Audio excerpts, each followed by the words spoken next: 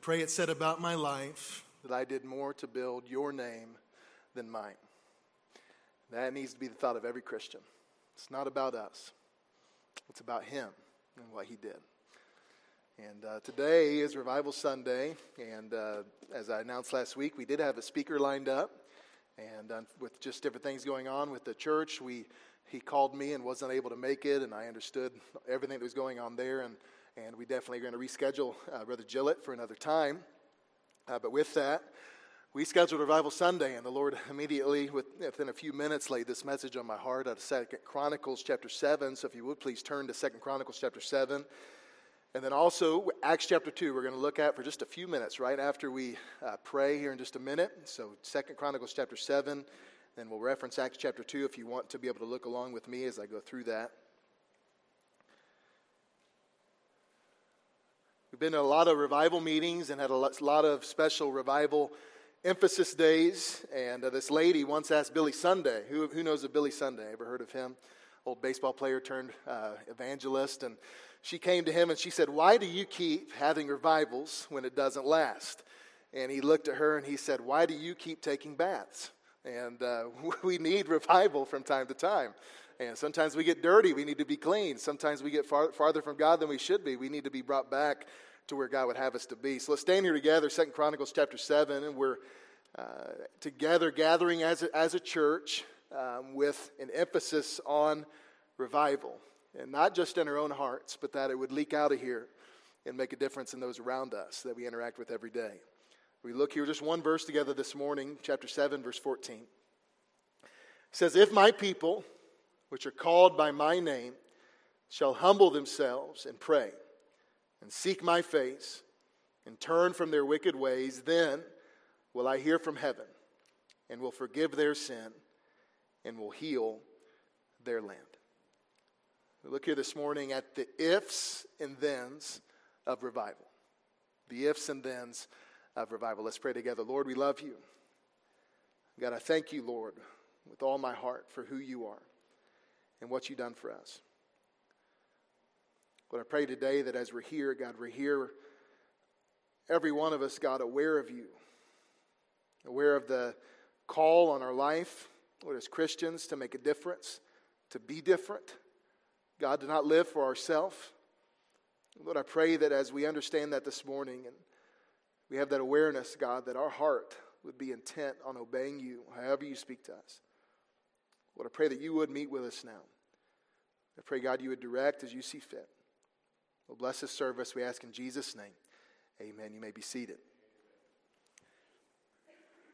In Acts chapter 2, we see the day of Pentecost. Peter preached to thousands of people, one of the most famous messages ever preached by man.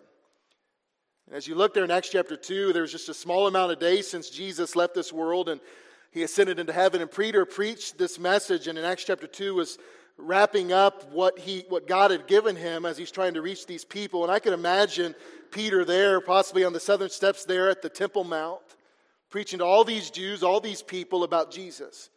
In verse 36, as he was wrapping up the message, he said there, "Therefore let all the house of Israel know assuredly that God hath made that same Jesus whom ye crucified both Lord and Christ."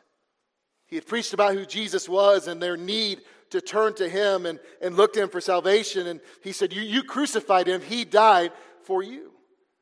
And as he finished the message in verse 37, the people's hearts were pricked. And then they responded, they were moved by what was said, and they looked at Peter, they looked to the other apostles that were around him, and they said, "What shall we do? We heard the message, now what should come of us?" And Peter looked at them and he said, "You need to repent and be saved, be baptized, and then every one of you shall receive the gift of the Holy Ghost after salvation." And then look at verse 39. He said, "For the promise is unto you and to your children, and to all that are afar off, even as many as the Lord our God shall call." And with many other words did he testify and exhort, saying, "Save yourselves from this untoward generation."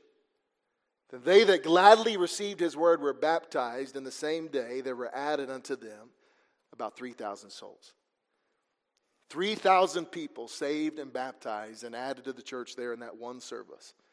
That sounds pretty good to me. I don't know about you. If that happened here, I'd be pretty excited about that and what a special thing that was. And as we look at our Bibles this morning, those great results that God brought at that moment with using Peter was not a one-time event.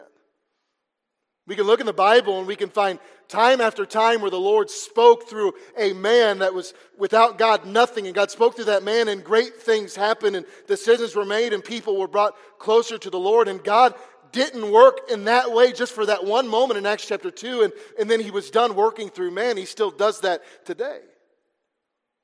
And understanding this point in the history of the world, we are in the last days right now, just as Peter was preaching in the last days in Acts chapter 2. The Spirit of God today is no different than it was then. And He is available to all. Remember what we read there in verse 39? The gospel, Jesus and what He did for us isn't just given, or He didn't just come for a select group of people. He didn't just come for a small percentage of the world's population. He that promise Peter told them was for those that were listening. And He said, not only for you, it's for your children. And then He said, it's not only for your children, it is for those that are afar off, those who are far separated from where we are today. It is a message for everybody. And I want to tell you today that God is not done using fishermen like Peter to preach His message. He's not done using tax collectors like Matthew to repent and turn to God and stop living for themselves. But for God, He's not done using militant men like Simon the Zealot. The message is for all, and He wants all to come to Him and then live for Him. Revival can still happen in the world we live in. Revival can happen in Southwest Baptist Church. What is revival? Definition given here is the revival, someone once said, is the visitation of God which brings to life Christians who have been sleeping and restores a deep sense of God's near presence and holiness. It revives a vivid sense of sin and leading to repentance, praise, and love, with the gospel then being furthered. Over my ministry, I've studied a lot of revivals. I've read about a lot of them in every revival, every true revival from God, not just a stirring of men, not just an emotional experience. Every true revival that happens, first of all, God comes. God meets with them. In 1739, John Wesley and George Whitefield and some of their friends, I think you've heard those names before, had a praise dinner on New Year's Eve together. They ate together and they celebrated the New Year in and they prayed for quite a bit of time that night, and Wesley wrote at about 3 a.m. that night, the power of God came mightily upon us, insomuch that many cried for exceeding joy. Revival begins with a restoration and sense of the closeness of our God. And then when that happens, secondly, there's a renewed love for the gospel. As you grow nearer to God, as an individual that grows nearer to God, there's this overwhelming awareness of what a person deserves because of their sins and then what their Savior did for them. Leading them to be able to do nothing but praise God for it and then tell others what's been done for them. And then the third stage in revival is then a moving of repentance. An overwhelming sense of what God has done and God's presence to where we realize the sinners that we are and the things that are between us and God, and we can do nothing but repent of those things and turn and go towards the God who saved us. In the Ulster revival in the 1920s, many shipyard workers were saved, many just hardworking middle and lower class men who had stolen a lot of tools on the job over their years working. And during this revival in the 1920s, so many shipyard workers brought back all these stolen tools after repenting that the companies had to build shed after shed after shed to be able to house the tools that had been returned. Then the last thing is a renewed leading and following of the Spirit of God. Once revivals happen, people grow in godliness, they grow in their Christian maturity and their new life in Christ. We can look in the Word of God and find Paul going to Thessalonica, and he was only there for less than 3 weeks. But in those 3 weeks, God worked quickly, and Paul left a thriving, growing church after three weeks of starting it.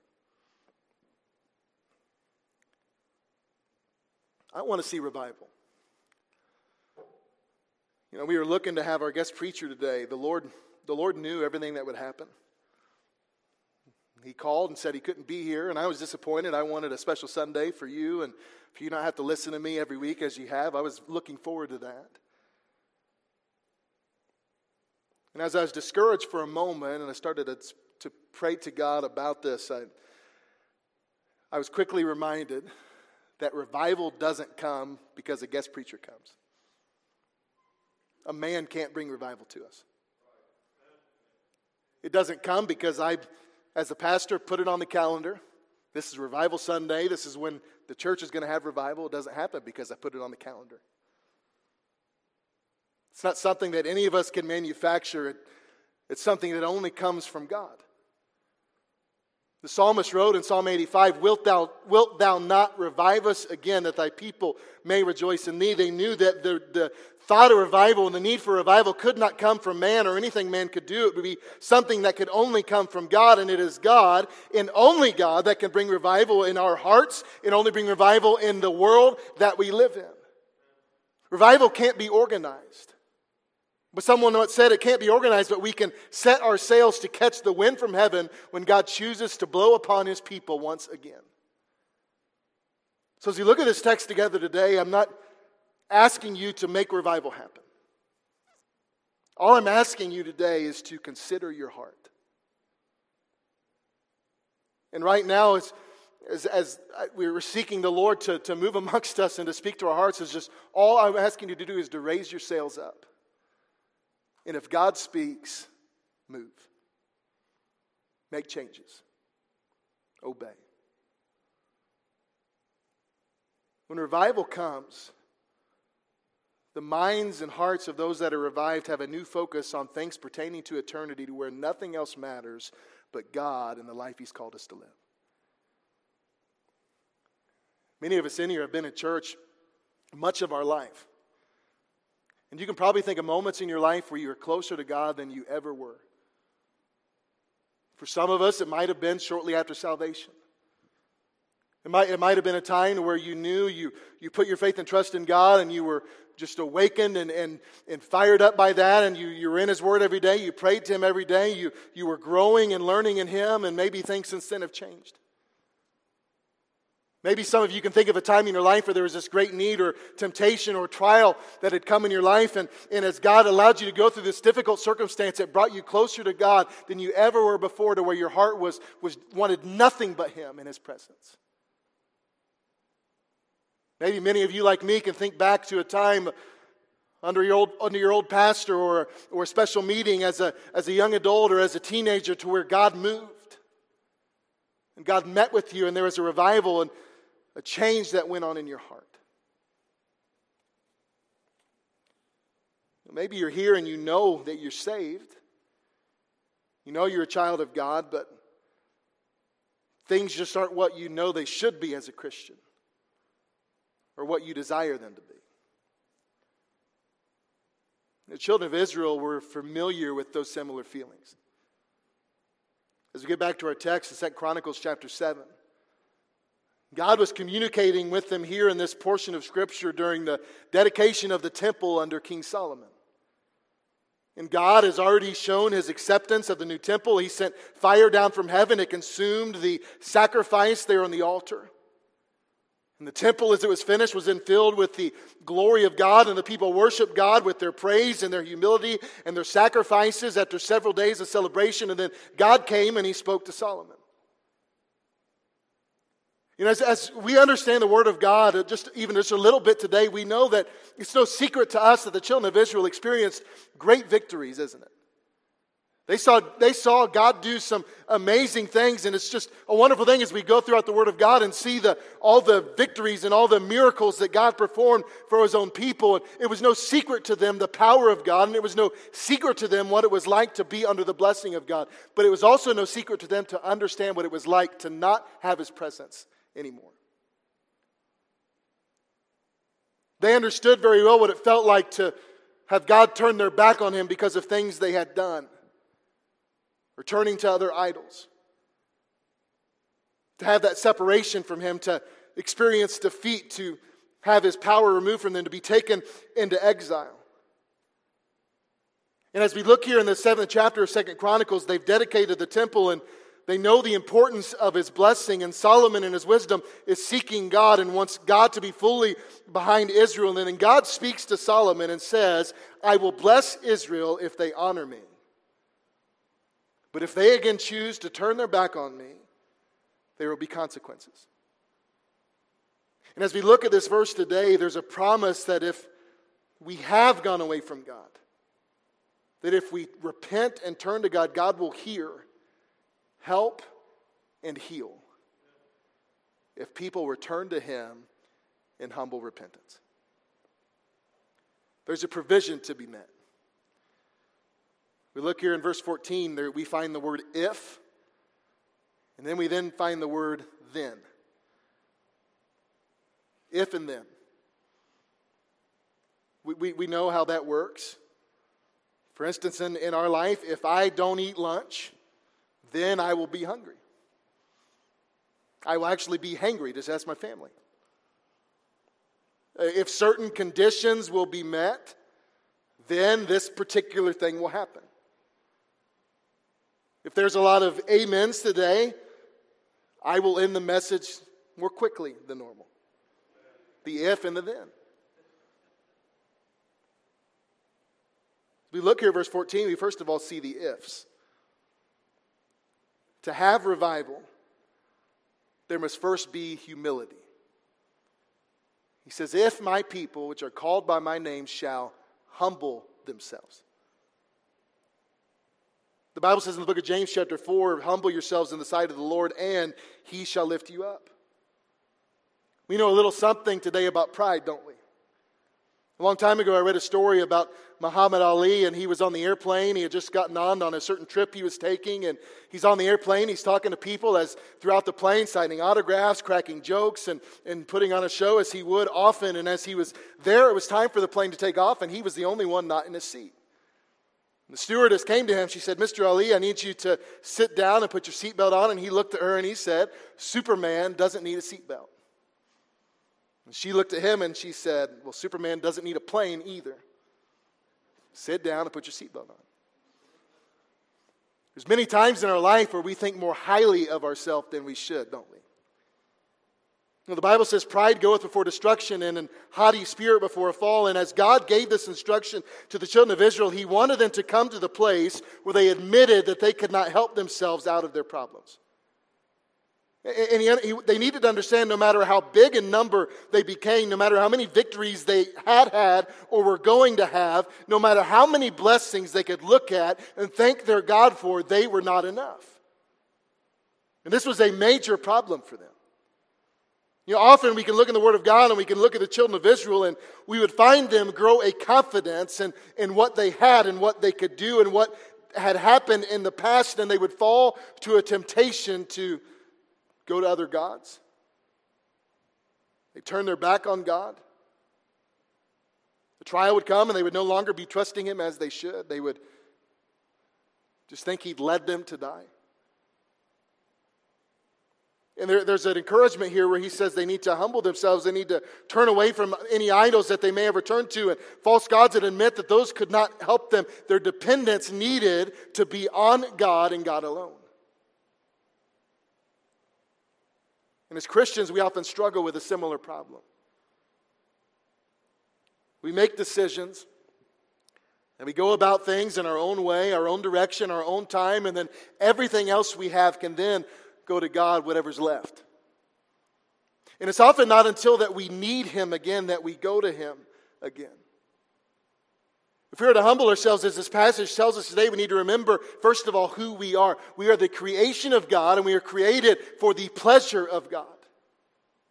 And understanding who we are, that passage we read this morning, that reminder we have a holy God.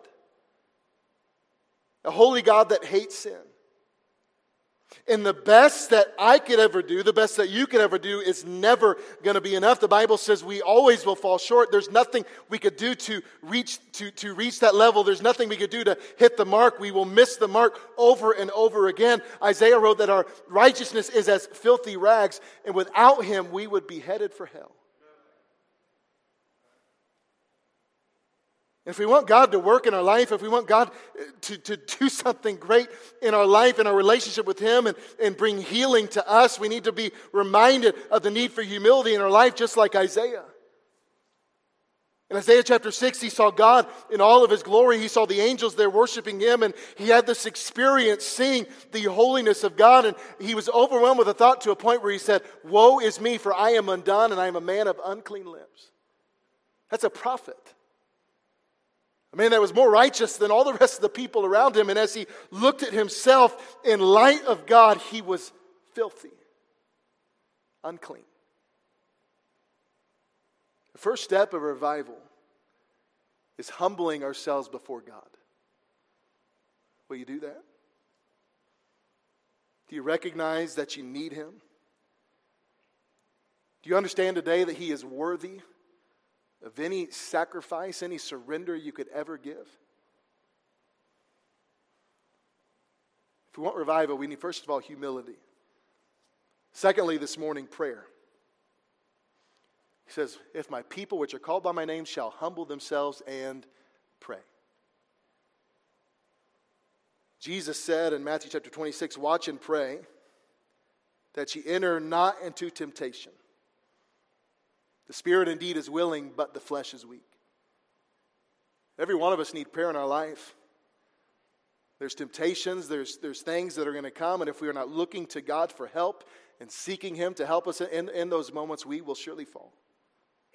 Paul wrote to Timothy of another thing about prayer in 1 Timothy chapter 1. He said, "I exhort therefore that first of all supplications, prayers, intercessions, and giving of thanks be made for all men." And then he said a few verses later, speaking of God who will have all men to be saved and to come unto the knowledge of the truth, we need to be people of prayer for ourselves to walk as God would have us to walk, and for others to either come to the Lord or to continue to live for the Lord. Do you think this morning that prayer is important?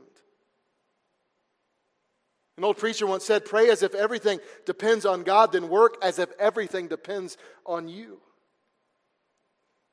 If you don't pray, you will not be fully equipped for the life that you are living right now.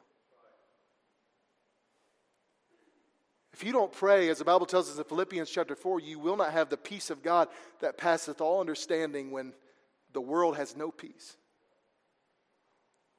If we don't pray, we won't see God work in our homes as He desires to. We will not see victory over the flesh. We need to be people and Christians that are given to prayer, and we need to go to God daily for spiritual needs.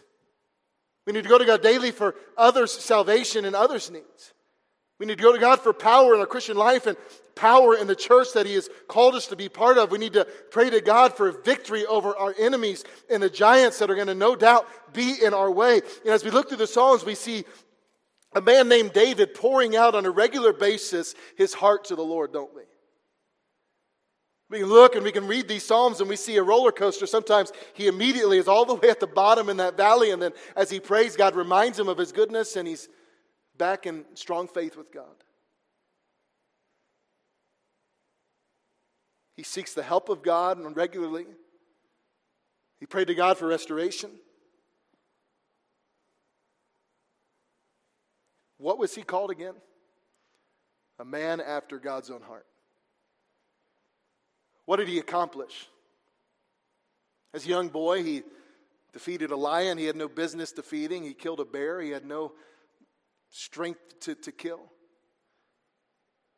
As a young teenager, he defeated a giant named Goliath that no other man would even approach. As a captain of the army of Israel, he led them to victory after victory, no matter how outmatched they were. When the king of Israel, Saul was out to kill him, not once but twice, because of God's help, he didn't kill him when he had an opportunity to kill God's man. Was David perfect? No, not by any means. But when he failed, he went back to God. And what happened when he went back to God? He was restored. In 2 Chronicles, God is speaking to the Israelites, and He says, if you get to a point where you are far from me, if you get to a point to where my blessing is no longer on you, and you want to be restored, humble yourselves and pray. We need to be people that pray for God to do what we cannot do. This week I saw a story of D.L. Moody, famous evangelist from Chicago, and thousands of people were saved under his ministry, and he went on a sabbatical to England. He had no plans of preaching or doing any ministry work. He was there just to get his energy back and a time of rest, and then to get back to ministry there in Chicago after being rested up. And as he was going through a certain town there in England, this preacher saw him and he said, "Mr. Moody, you are so well known. Would you come to our church this Sunday and preach for us?" So he went there that Sunday morning and he preached, and he wrote in his journal, he said that afternoon he wrote on that Sunday, he said, that was the deadest crowd I've ever preached to in my life. And then he wrote, the only thing worse than having to preach to this church on a Sunday morning is that I promised them I will come back again tonight and preach. He wrote that. So he went back that night to preach, and about halfway through the message, people started to liven up a little bit. And in the middle of the message, he felt compelled to ask, he says, if anyone has a desire to be a Christian, I would like you to let me know, and I'd love to talk to you in another room. And as he began to do this, in the middle of the message, people all over the auditorium started standing up.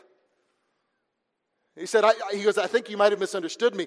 If you want to be saved, if you want to be a Christian, as soon as we are done, go to the other room, and I would love to meet with you and pray with you.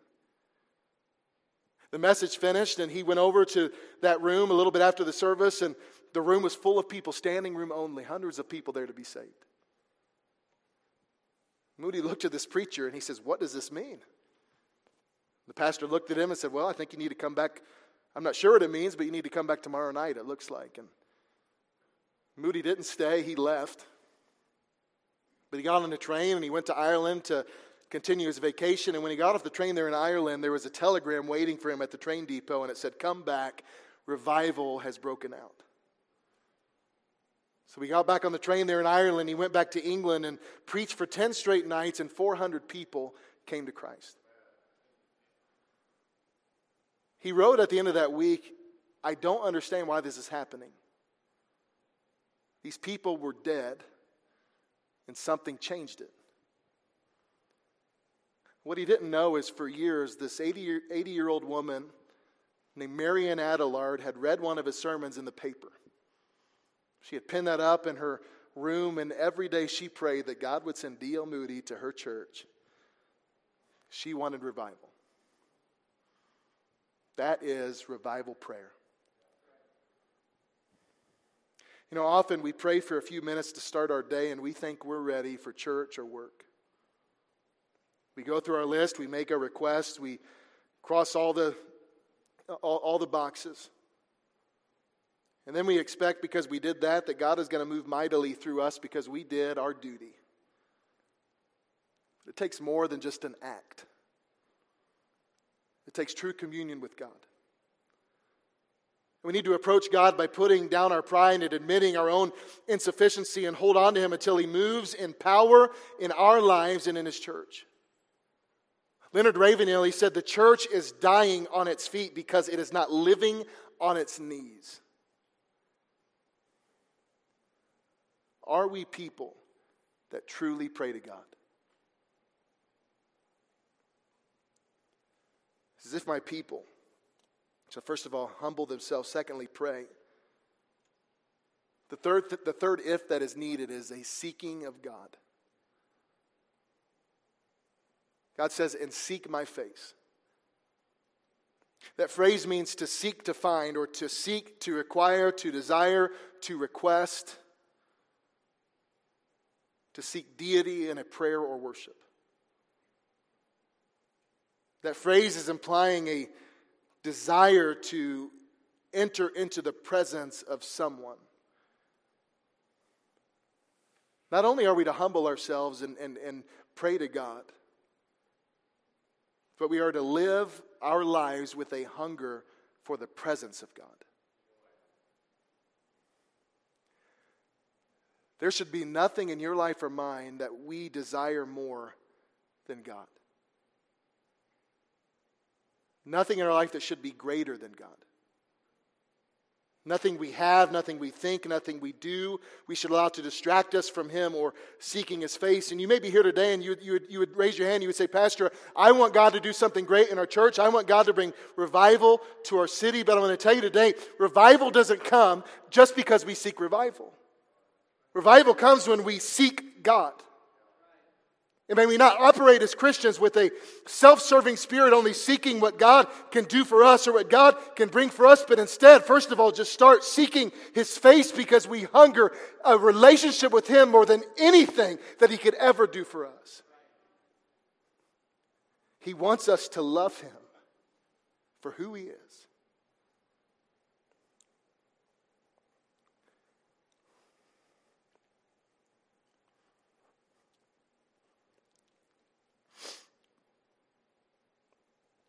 A true revival happens when the Christian falls in love with Jesus. And you say, I want God to be with me. I want that closeness that I once felt, or I want that closeness I've seen other people have. Let me ask you, are you seeking Him? We have a promise in the Word of God that says, draw nigh unto me, draw nigh to God, and He will draw nigh to you. There should be this intense desire in every one of our hearts to just be closer to God. I'm thinking of Paul, the greatest missionary to ever live, as he was in prison. He said, I'm going through all of these things in chapter 3 that I may know Him. He goes, I'm doing everything I'm doing in my life, and I'm going through the motions. I'm serving Him, and I'm doing all these things, suffering all these horrible times in my life that I may just know Him a little more and understand His power and His fellowship. You know, David in the Psalms, he said, one thing have I desired of the Lord, and that will I seek after, that I may dwell in the house of the Lord all the days of my life. David in another Psalm, Psalm 42, he says, as the hart panteth after the water brooks, so panteth my soul after Thee, O God. My soul thirsteth for God, for the living God. When shall I come and appear before God? Do you seek God in that way? Do you desire fellowship with Him in that way? You understand what seeking God looks like? It's not just about going to church.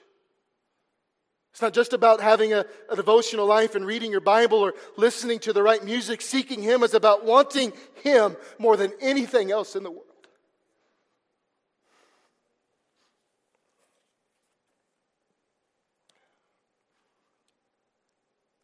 How devoted would you say you are to seeking His face? So many Christians have stopped seeking God. And it's not intentional. It's not something we've chosen to do. But often we have different goals or desires in life that have just gotten in the way of our devotion for a little while. To a point to where we just no longer have any room for Him. If you had to be honest today, what do you seek most in life? Where are your priorities when it comes to the things you do in your life? Is it your job? Is your priority your bank account or your retirement? Is your priority your family? Your spouse? A hobby? None of those are bad things at all. Those are things God's given us. But when anything but God is the number one priority of our life, the number one thing we are seeking, we are off pace. And if you want revival, you need to understand misplaced priorities are the number one enemy of it. Seek Him. To have revival, there must be humility. Secondly, prayer. Third thing, seeking of God. The fourth thing, repentance. It says, if my people which are called by my name shall humble themselves and pray and seek my face and turn from their wicked ways. Children of Israel were being blessed here at this point in Scripture. But they got to a point where their relationship, but if they got to a point where their relationship as a country was hindered, it would have been because of sin. And if that sin was there in their life, God is telling them you need to repent. You need to turn from those things where your new allegiances are back to me, the one who chose you and blessed you. If you have gotten far from God, restoration is not possible without repentance. That word repent there means to turn back or to turn away. Whenever you are turning away from one thing, you are naturally turning away from something to something else. And God was calling his people. He says, if you get far from me, turn from your wicked ways, turn back to your Lord, me. If we want God to bless us like he can and like he wants to, then we are going to have to search our hearts for anything that might be evil. Is there anything today between you and God? If we want revival to come, before revival can come to anyone, that person must be clean.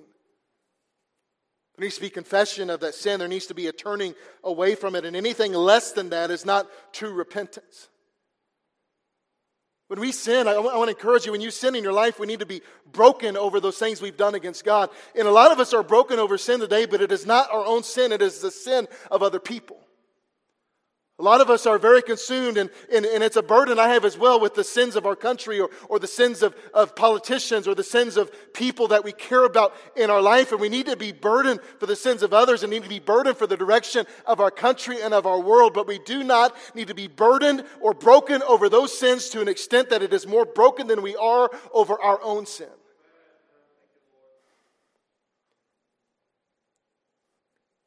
It is our sins that hinder revival in our life, not the sins of other people. So what about our sins? In a book called I Surrender, the author, he wrote that the church's problem often is the misconception, listen to this, that we can add Christ to our lives but not subtract sin. It then is a change in belief without a change in behavior.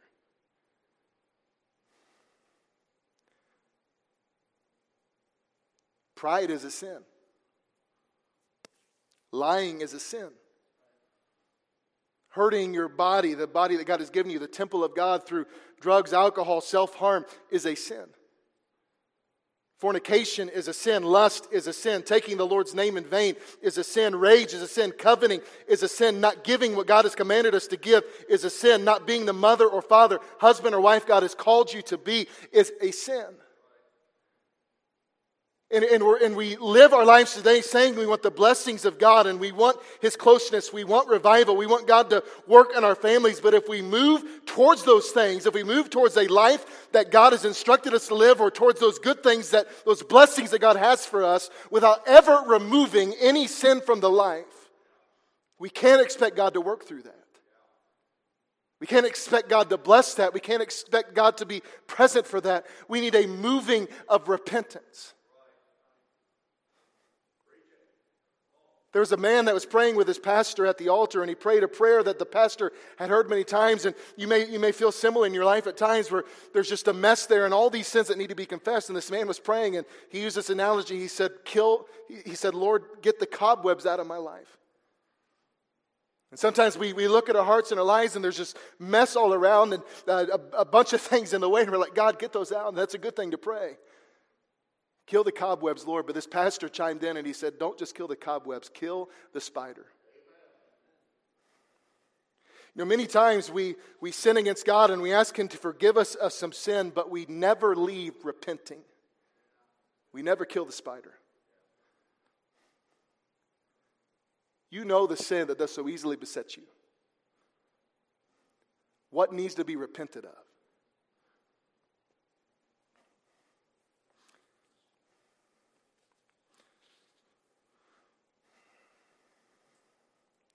I'm not going to finish this verse. We'll finish it tonight, okay? Those are the ifs. We understand revival is a real thing. We've read about them. We've maybe experienced it at times in our life. But sometimes in real time, we look at it as something that is unattainable or improbable. We have a promise here that tells us if we do those things, God will bring healing. It all hinges on a willingness, an individual willingness to do what it is that God has instructed us to do. We look at our homes, our own problems. We look at the church. We look at the world and we see this downward spiral, and often we question, I know what I'm supposed to do, but what's the use? I know God can, but He's not doing it.